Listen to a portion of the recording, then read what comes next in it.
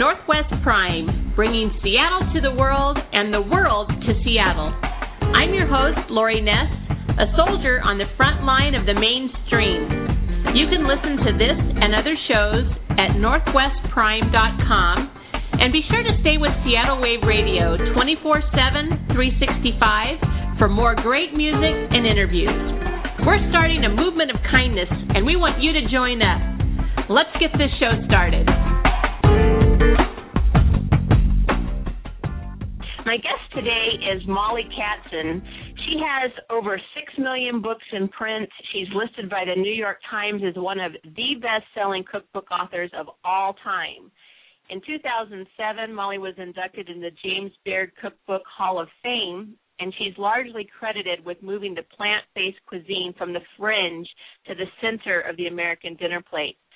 She's been named by Health Magazine one of the 5 women who've changed the way we eat, and she has a new cookbook that's coming out this month. It's called The Heart of the Plate, a vegetarian's recipe for a new generation. I'm really thrilled to have Mollie with us today because I have some questions as a quasi-vegetarian, haven't moved quite there the whole way, but I'm moving there one step at a time or one plant at a time. So thanks, Mollie, for coming on. Oh, thanks so much for having me. You have to be kind of excited to see where the vegetarianism kind of movement has come from when you started to where we are today. Yeah, I have never been somebody who's on a campaign to get people to be vegetarians. I just have always loved plant food. Call me kind of either ahead of the curve or a little bit quirky, but way back when the absolute only, not just the most popular American dinner plate, but really the only American dinner plate was the model with the hunk of meat, the big one, like 10 ounces in the center of the plate. And if there were vegetables at all, they were kind of these incidentals on the side. So to have been somebody who was crazy about vegetables, I mean, even when I was a kid, I used to love frozen vegetables. Of course, not still frozen, but cooked, but I always thought that vegetables were very exciting food. So I come to it through just a love and fascination of garden food. So if people want to eat vegetables and really love vegetables and would like to, I'd like to see them creep onto to take up more real estate on everybody's dinner plate. Whether people declare an identity around vegetarian or not is not so much a concern as wanting people to really just fall in love with vegetables, to find ways to cook them for yourself and for other people that are just absolutely craveably delicious. And then we'd be drawn into this kind of eating without having to feel like we have to sign up for the vegetarian identity. Right. So what you said is just perfect. So you want to eat vegetarian food more often. That's fantastic. I really love the idea of the vegetarian description being more about the food than about the person. Then the person can stay flexible, and anybody who loves meat can also enjoy a beautiful vegetarian dinner on some kind of a regular basis. Well, I completely agree because I also love vegetables. And yesterday I was at a farmer's market, and I was so excited for just all of the vegetables that were there. They were so beautiful. They just made you want to eat them. And I'm really glad to see not only people eating more vegetables, but kind of the resurgence of farmers markets as well.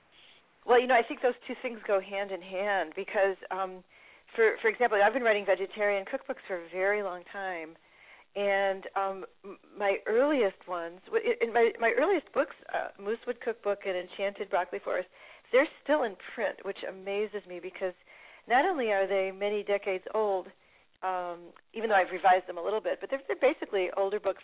But also, the food is very different in those. And in the older model, I was really very sincerely, in a heartfelt way, I was trying to get people to see the possibilities of having a dinner without meat in it just once in a while. And back then, if people were so worried that if there wasn't a hunk of meat in the center of their plate for even a single meal, that they'd somehow keel over and drop dead or something, that they couldn't survive. There's a whole notion about it. So my earlier recipes had a lot of the kind of heftier ingredients, a lot of cheese and eggs, and often noodles or rice. And it wasn't so much about vegetables as it was about let's make an entree that will make people feel full enough and satisfied enough that they won't miss the meat for that one evening. So it wasn't so much about, let's celebrate the bounty of the garden, as much as let's see what we can replace the meat with and keep people feeling full. And one of the things that's changed greatly about my cooking, and it completely dovetails with the farmers market movement, which is so fantastic, is that more and more my cooking is about the vegetables, not so much about trying to make a convincing argument for leaving meat out of a meal once in a while or always, but more about, oh my gosh, this produce is so fantastic. Let us make as much room for this as we can on our plate. And in fact, the title of my book, The Heart of the Plate, actually refers to the changing definition of what a plate of dinner actually even is. Well, do you think that maybe years ago that having meat on the plate was kind of a sign of maybe prosperity, or, that you were doing well? And, of course, you know how Americans are. We take everything and, supersize it 5,000 times. When really, having good vegetables is also just a sign of that you're wanting to put good things in your body. But I think we got hung up on that. I think so too, and it's interesting because I both enjoy and am bothered by the whole idea of food as being symbolic of our identity and our status in the world, and I think that seems to come with the territory sometimes. So, whereas you're right, once not that long ago, meat was a sign of prosperity, and it was symbolic of a certain status, and so. But one thing I like about our association of status with food is that it has become, I don't love trendy, but it's kind of fun, and it has become kind of trendy for vegetables to be very much a focal point of any chef's repertoire, whether that chef also serves meat or not. It's very much the thing to be able to prepare a beautiful plate of vegetables now. And if that's going to be a trend, I'm all for it. I think it's great. I really love it. Well, I'm glad to see that it come into the mainstream. Of course, you're a major force of bringing it into the mainstream. It used to kind of be seen as kind of hippie or kooky, to say the word vegetarian. You're like, oh, you're way out there. But now it's not. And the thing is, they're so good for you. I mean, if you're going to be kooky about something, be kooky about something that's enhancing your life and making you healthy and making your skin better and your hair better and there's no negative, side to it. I know, and you and I both clearly agree on that. And I think our job, just ongoingly, like I've been seeing it as my job forever, is to make it really appealing, so people are pulled in, and so that it's not so much that we have a sort of cerebral equation where I have this information. I know for a fact that certain healthy foods will make me more vibrant and make my hair more beautiful, my skin more beautiful. So therefore, I will eat this food. If we can just kind of short circuit, just kind of zip past all of that all that checklist, that mental kind of decision. I should eat more vegetables because it's good for me. But skip all of that and making the vegetables so compelling, so craveable, that people just go for them without even thinking, oh, well, this is good for me, so therefore I should eat it. But more like, get me some of that. That looks fantastic. Must have now. And then after the fact, you say, oh, guess what? By the way, you just ate some vegetables and they were really good for you. And as a result, if you fall in love with the stuff, keep eating it.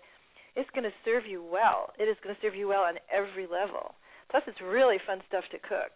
And that's the part that I love so much. One of the things that I'm so excited about in the last number of years, and this is also reflected as a big change in my own cooking, there was a period of time, beginning in the 1980s, I think, it might even have been earlier, where the food fad all over this country was low fat. I am sure you and all of our listeners here are familiar with that, right? Low fat equals good because fat in your food equals fat on your thighs. A very simplistic equation.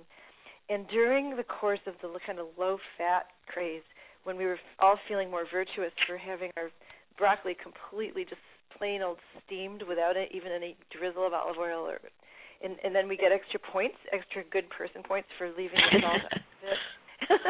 So all this kind of morality associated with our food choices around the low-fat thing. And unfortunately what happens is, I mean, maybe you don't agree with me, but I personally do not find it very sexy to be served a big spears of steamed broccoli with nothing on them. So one of the things I'm so excited about is that research has shown in the last number of years really definitively that certain fats are super good for you, and we should be going out of our way to include olive oil, nuts, avocados, oil from avocados, oil from nuts in our diet. And the minute we're permitted, we get the green light to go ahead and just cook that broccoli in that olive oil. It tastes so much better. And it's a twofer, because not only does it taste better, but we're going to want to eat more of it. And so the permission to have healthy oil, the instruction to have healthy oil actually makes the vegetables taste a million times better, and then we want to keep eating vegetables. So that and the research on olive oil, and the research on olive oil just shows, people who've had olive oil in their diet for centuries have, long, that study is super complete. I mean, they live longer, they look better. They age, not quite as quickly. There's huge benefits to olive oil. I agree. Drizzle it on everything. This is another change in the American diet, and I'm talking when I say chickens and eggs here. I'm not speaking literally of chickens and eggs, but the order of things, like which comes first, the chicken or the egg. In this case, which comes first, a better way of cooking vegetables, or the available produce in all the produce markets and all the farmers markets. And factor in also the availability of really good olive oil in America is very recent. So when I first started out with Moosewood Cookbook 40 years ago, and it was 40 years ago, you couldn't find good olive oil. Was something you had to travel to Italy or Greece or Spain to taste. You didn't have it here. It was one of the reasons you went on those trips. I am going now to Italy with my hard-earned money because I really need some good olive oil. Well, there were a few of us who felt that way, but it's because you couldn't find it here. Wow. I know some people, younger people, a generation younger than I, can't picture going into a good food store and not seeing the different olive oils, but take my word for it, there weren't any. And they were highly refined, and it was a means to an end. It was a way to put a little in the pan to cook the food, but it wasn't considered a food in and of itself. It wasn't considered the kind of seasoning it is now. All of these developments have made it so much easier to make vegetables taste good. Mm-hmm. So, if my cooking and many of my colleagues' cooking styles have gravitated more towards the vegetable itself and away from the eggs and cheese and noodles, although those are still delicious in smaller quantities. And if we've gravitated towards the vegetables themselves and towards the good olive oil and the fresh garlic and the beautiful seasonal fruits and the nuts, I would attribute it to a combination of a confluence of wonderful events. There are some good things going on in the world, and some of the more discouraging ones. And one of them is the confluence of the farmers markets coming up, the availability of the olive oil, the willingness to taste things, it's sort of a more adventurous sense of the palate, and the debunking of a lot of the low-fat mythology. Another thing I'd love to add to that list, which is something you and I were talking about earlier, is, and this is just, I'm putting this out there, I would love to see people relaxing their definitions about who they are vis-a-vis their food choices. So, if somebody feels very, very strongly, and many people do, and I super respect it, that they don't want to eat meat, or if they want to be vegan and don't want to eat any meat or dairy or eggs or, in some cases, honey, I respect that. But there are many people who really love vegan food. I do, but I wouldn't call myself a vegan, but I love every now and then to eat that way. I eat vegetarian food most of the time. People who want to eat vegetarian food. And again, I'm using the word vegetarian to describe the food, not the person, so that people will feel included, or to put it a different way, so people will not feel excluded. so that if people want to eat vegetarian food more of the time, say somebody who loves meat but really wants to cut back on meat, I so badly want that person to feel included in my recipes, at your table, at anyone's table, without using definitions about who we are based on what we eat, because those things divide us. And I really want to see people sitting down all at the same table and eating the same food, more or less. You know, right. So one of the things I've done in the heart of the plate is I've created these basic vegetarian dinners, well, mostly dinners. That could be lunch, that could be snack.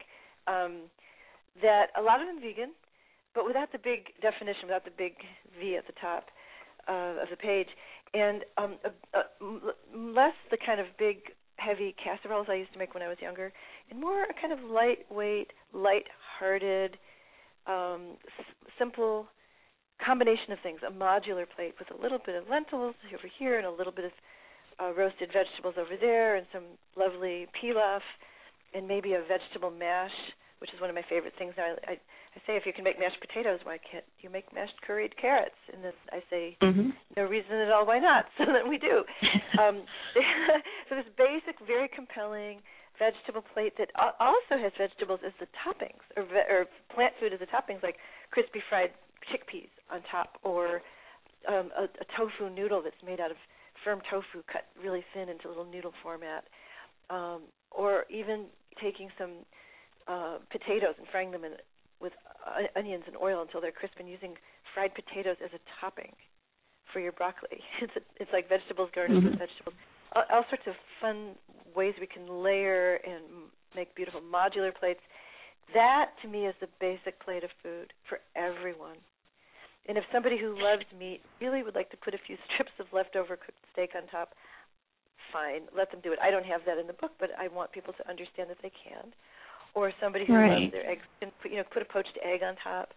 And for a vegan who doesn't want to put a poached egg on, who doesn't eat eggs, put the tofu noodles on top, or a little bit of seitan medallion with some vegan gravy, which I also have in the book. It's sort of like something for everyone to pull us together, so we're not using food to divide us. Exactly. No, I think that's a good idea. You know, if I'm not vegan, because boy, that takes a lot of work to be vegan. You have to really search that out there. That's a hard thing to do. But if I'm given a choice, like yesterday, I'll go back again to the farmer's market. There was somebody selling vegan products there. What was made and it was available, it was there, and it was an easy choice for me to make. And I do think we have more choices now to make healthier choices. Like you said, 40 years ago, you had to actually go to Italy to get olive oil, and now we have an abundant supply here. It's easier to make that choice when you have those things available to you. And when you have, and that's the great thing about actually getting to the farmer's market, is because you have the choice. It's really easily accessible. It's usually local, sustainable stuff that's come from, your local farmers. You're supporting the local people around you, and it's not being trucked in from Mexico or South America or, China or wherever. So when we can make better choices, I think we do make better choices, and it's people like you who keep pulling these things, making it easier for us to do, because it is hard if we have to go out there on our own, and left to our own accord, we fall short many, many times. But I really love seeing that it's being more mainstream and coming in and making it easier for us to make those correct and healthy choices. Yeah, I totally agree with you, but there's one thing I want to add. Having a wide selection from which to choose can be very freeing, but it can also be befuddling. People can get more confused the more choices they have. On the road to getting more liberated by the choices, there's a certain point where people start scratching their heads and wondering, how do I make my selection? What do I base my selection on? And there are many, many, for example, many different kinds of halos. We're talking about food and morality of food. People ask me constantly, what is the priority of the halos? Like if I'm hearing about sustainable this and local that and organic this and pastured that, and which one of those trumps which other one? How do I choose? When I go to my farmer's market here, I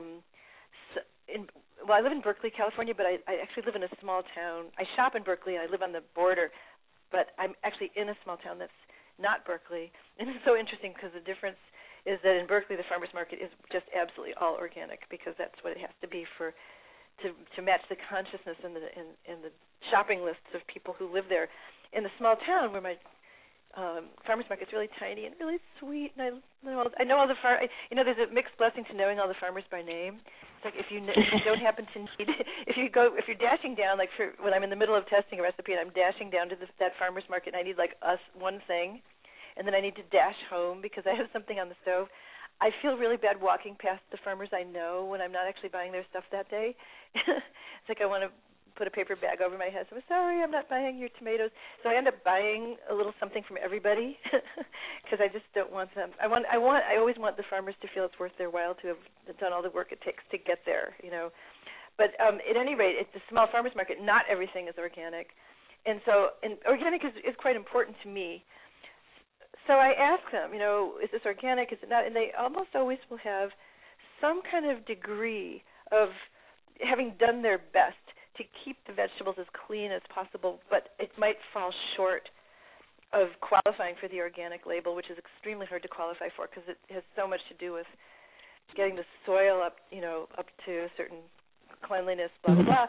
So if I see this hardworking farmer and they have this beautiful cucumber and it is unsprayed or transitional or one of the many adjectives you use to denote, trying to be as organic as possible, I'll buy that one. I don't need the full organic certification because I really care about the farmer too, and I want them to be able to keep going, maybe eventually get the organic qualification.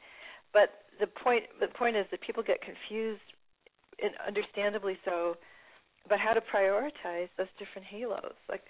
So if I have a choice between something that was grown nearby, but it's not organic, but I want to support local, or maybe it was grown in China, and I buy it in one of the supermarkets, grown very, very far away, let's say, but it's got the organic label.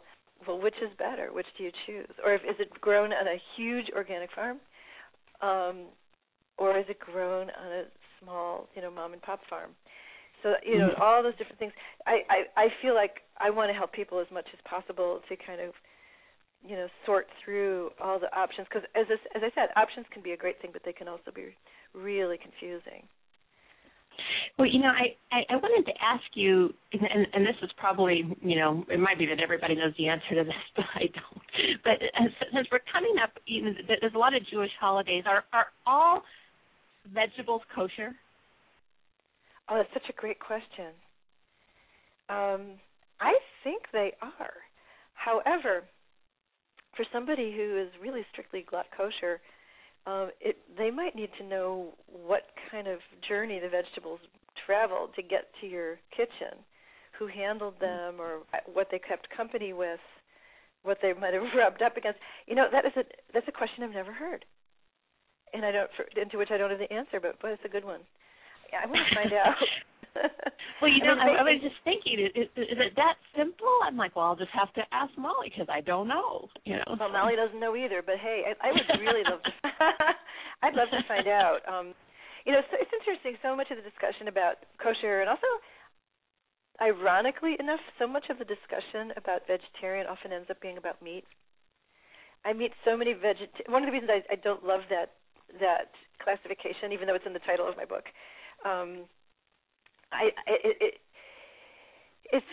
It's so confusing to meet. I've met over the years vegetarians for whom their main focus is just the avoidance of meat. So it just means keep meat away from my plate and I'll eat whatever else there is. But sometimes it does not necessarily mean eating a lot of vegetables. And then I meet meat eaters who love their steak, even though they're getting more conscious about the steak being smaller and sustainably sourced, but still they love their steak. But they also really adore their vegetables. And sometimes I meet meat eaters who love vegetables more than vegetarians, because the vegetarians sometimes, not always, sometimes, are just really principled about wanting to avoid meat. But they could be vegetables, no big deal. So I got a little cynical in encountering so much of that, and wanting to made me want to reframe the definition. So I tried to come up with a word that was about loving vegetables. And honestly, that was really hard because nothing rolls off the tongue. Like I was calling for a while, I was saying pro-vegetable and talking about pro-vegetabilism. And then there's, I was trying to describe my cooking. Well, it's garden and orchard-based food. That's kind of a big, long thing to say. And then there was, Michael Pollan's famous adage, which was eat plants, eat food, not too much, mostly plants. That became very famous. And interestingly, I believe there were people who didn't understand why there was the word mostly in there. It should be all plants, or other people at the other end of the spectrum who didn't understand what eat plants meant. It's like, really? Eat? Like, what am I supposed to do? Like, go out and eat my lawn? What? So how do you define just wanting to eat more plant food and wanting to eat more vegetables? What I find myself saying is, I'm not against meat one way or the other, although I want everyone eating at least less of it, and whatever they eat of it, I want it to be sustainable, blah, blah. But my point is, I start with the vegetables. I start with the whole grains. When I'm composing a plate, and I love the word composing because it sounds like music. When I'm composing a plate, I want whole grains on there. I want legumes on there. I want at least one vegetable, preferably 3. Maybe a mash, and then some grilled vegetables, maybe a little slaw. And I'm so busy and happy filling this plate with plant food that by the time I get all the plant food I want on there isn't really room for something else. And that's that's kind of my definition of vegetarian, is that you're going for the avocado and you're going for the tomato and, oh my gosh, this roasted Brussels sprout, and here's a beautiful sauce made out of ground almonds, and I need to get the chickpeas with the bulgur, and going for those foods. And there's so many of them, and they're so varied, and they're so colorful. And you buy the good olive oil and the garlic, and then it's so good. It's like, what else do we need? That is, to me, the ideal vegetarian kind of ethos. Is this plate is just groaning with color and texture and joy for the eater. What more do we need? That's vegetarian to me. Yeah, very good. I could almost go there because every now and then I just want a piece of meat, or seafood or something like that. But I've just kind of shifted in the fact that I don't need meat all the time anymore, like I thought I did maybe growing up, because in my family, we had, there was meat every night. And so part of that was just kind of routine. But I have shifted away from that because I do like vegetables so much. And if I really, really think about meat, then I could really be a vegetarian. But I really almost can't get there because every now and then I do crave something like fish. I think you should pay attention. That I think that's significant. And I mean, human beings, there are vegetarians and vegans who are angry when I say this, but there are human beings who.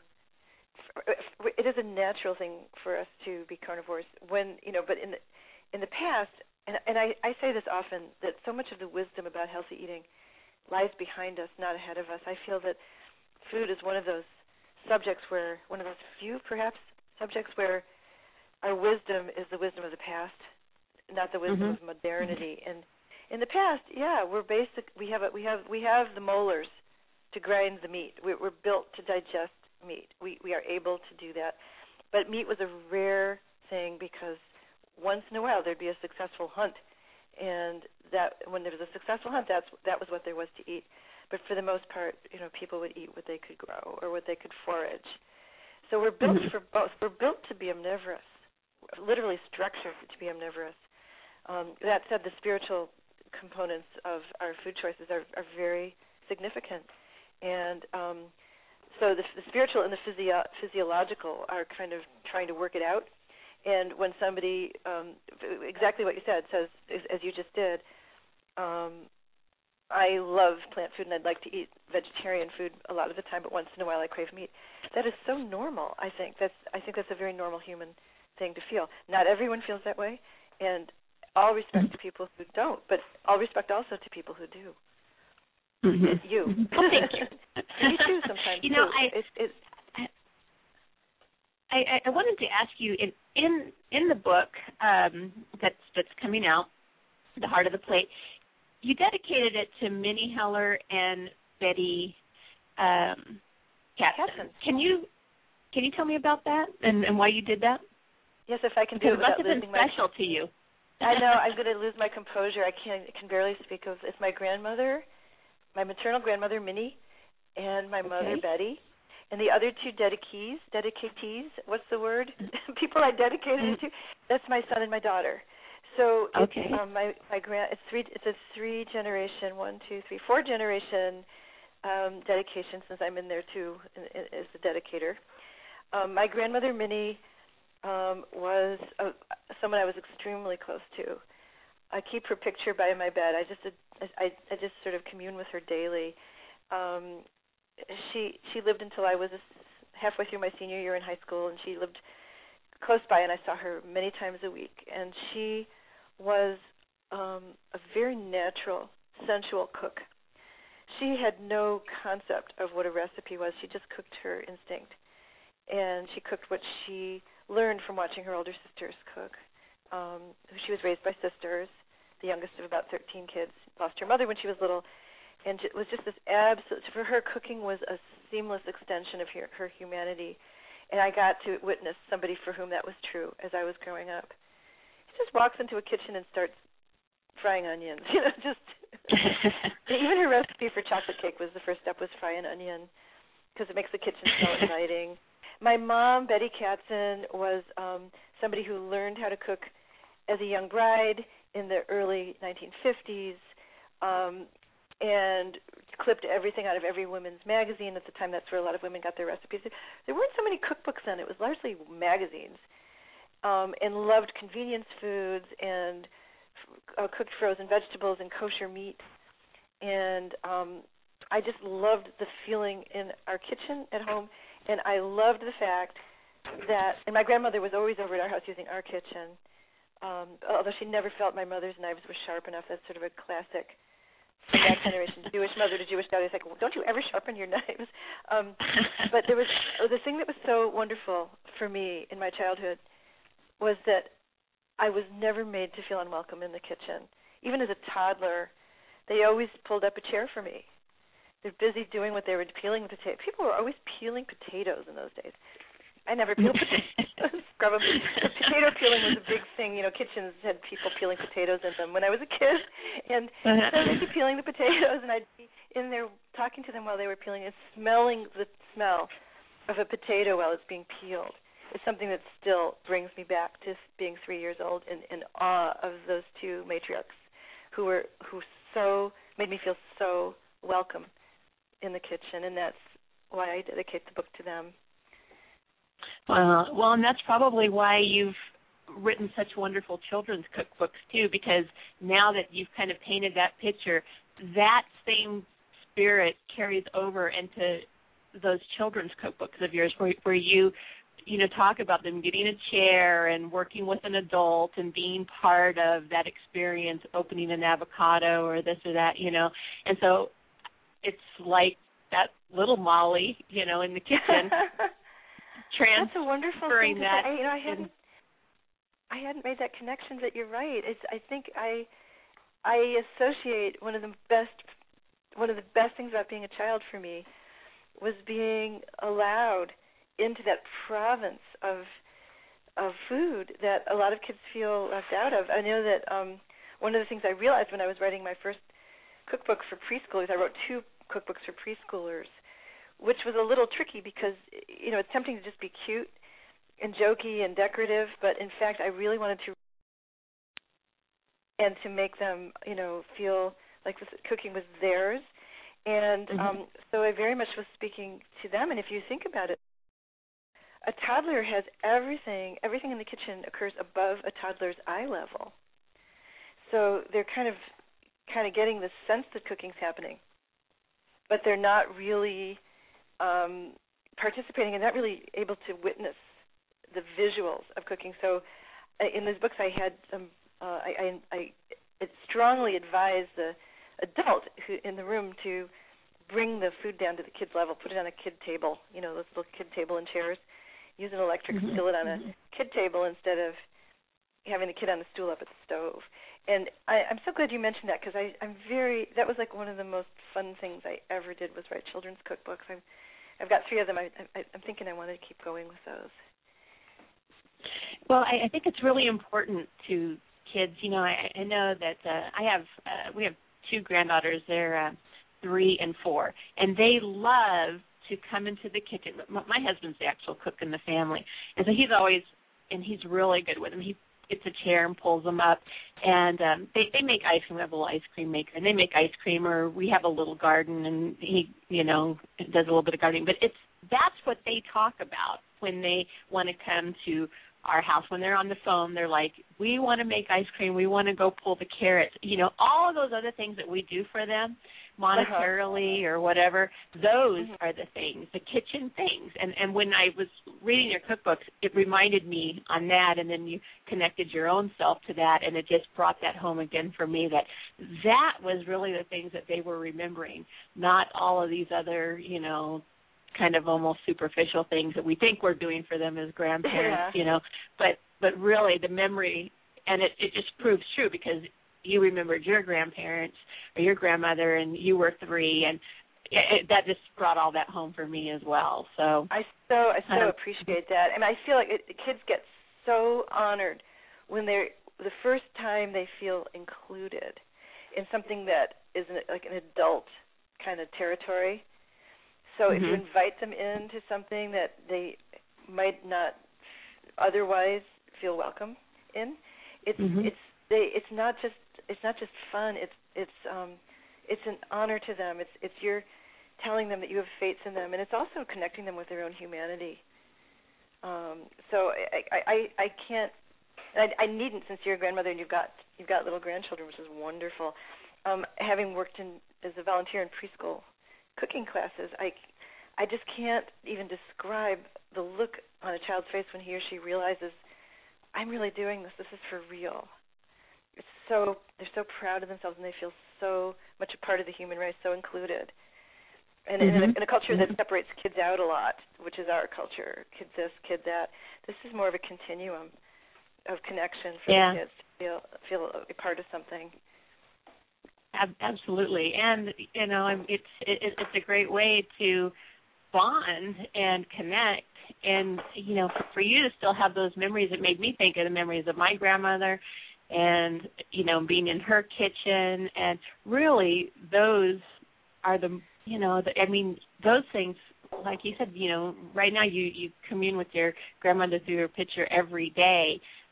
That's the bond that, through all this time, that it's just stood the test, and it all came out of, that love formed in the kitchen, and those memories. And, I hope that, people will, kind of pay attention to that as well, and make that whole experience a little more thought-provoking than maybe they do just going through the routine of the day.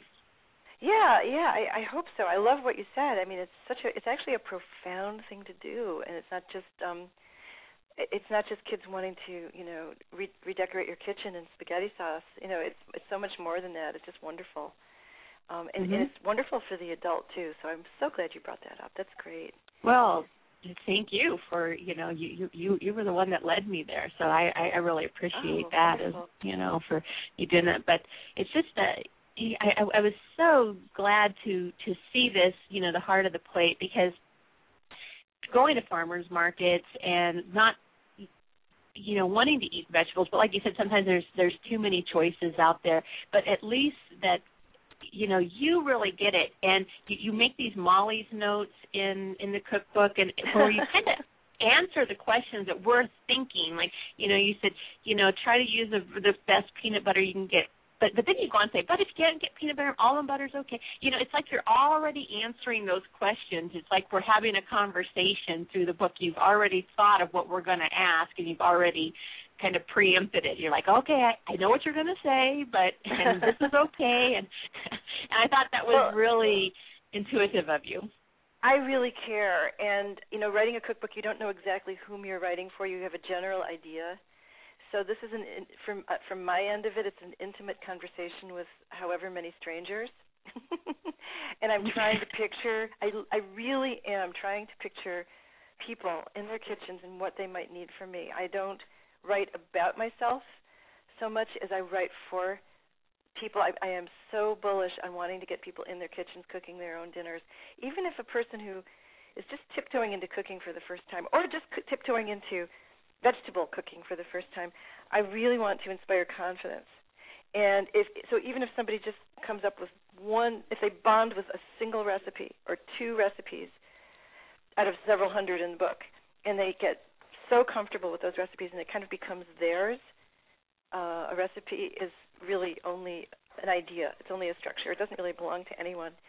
I want everyone who reads this book to make these recipes into their own cuisine. And so I'm so into my mission is like, let's rescue the home-cooked dinner from oblivion. Let's bring it back. That's what I care about so much. Vegetable-based food is great, but if people are cooking anything, I'm happy. I just want to do more and more of that. I think it helps us economically. It helps us spiritually. It gives us skills. It gives us something nice to do with others and for ourselves. It's just all good if we can just, for those of us who are new to cooking, break the ice with it. For those of us who already cook a lot, to find renewed inspiration. That's what I hope to do. And I just don't want there to be obstacles. I want to make it as easy as possible. So, for example, when I have variations or additions, you can put, to take a dish further. I'll give the basic recipe, and then on the other side of the page, at the end of the recipe, I'll put what I call optional enhancements. But I have them a little bit geographically separated from the rest of the recipe so that people who are new to it can just at a glance see the basic recipe and not feel overwhelmed.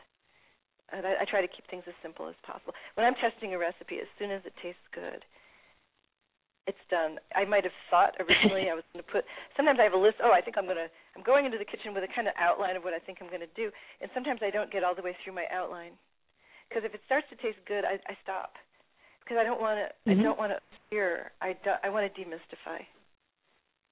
So that's my goal. Well, that's why you're one of the best-selling cookbook authors of all time, and in the Hall of Fame. I mean, there's no doubt on that. I'm so thrilled about those things. Oh, did you? I'm coming to Seattle. You are. I'm coming to the farmers market. We're talking about farmers markets. I have to say, I'm going to be at the Seattle Farmers Market.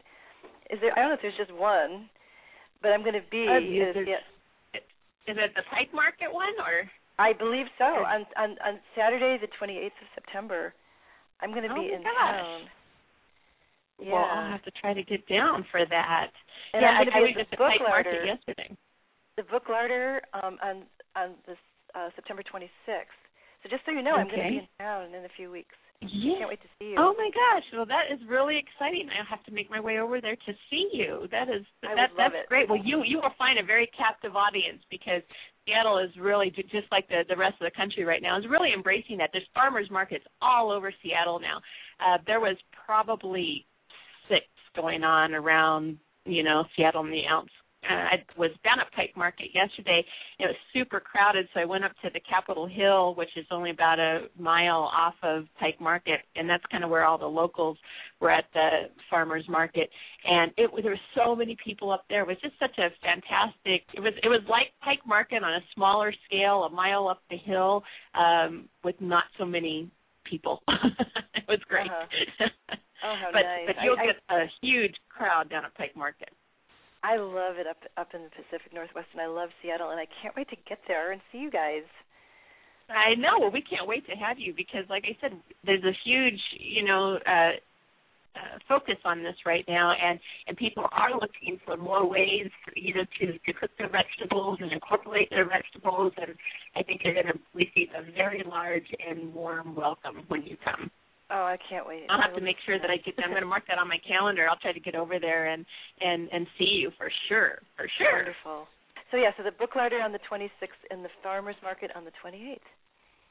Perfect. All right. Well, Mollie, thank you so much for coming on. I know I told you 20 minutes. I've kept you almost an hour, so I really appreciate you giving me all of this time and talking with all of us today. And I've made a lot of notes, and I'm sure a lot of our listeners have. And we'll turn out and support you on the 26th and the 28th. I am so excited about that, and it's been so much fun talking to you. Well, thank you. Thank you. Well, have a great day, and I'm going to get in there and wash up some vegetables and do something that. fun.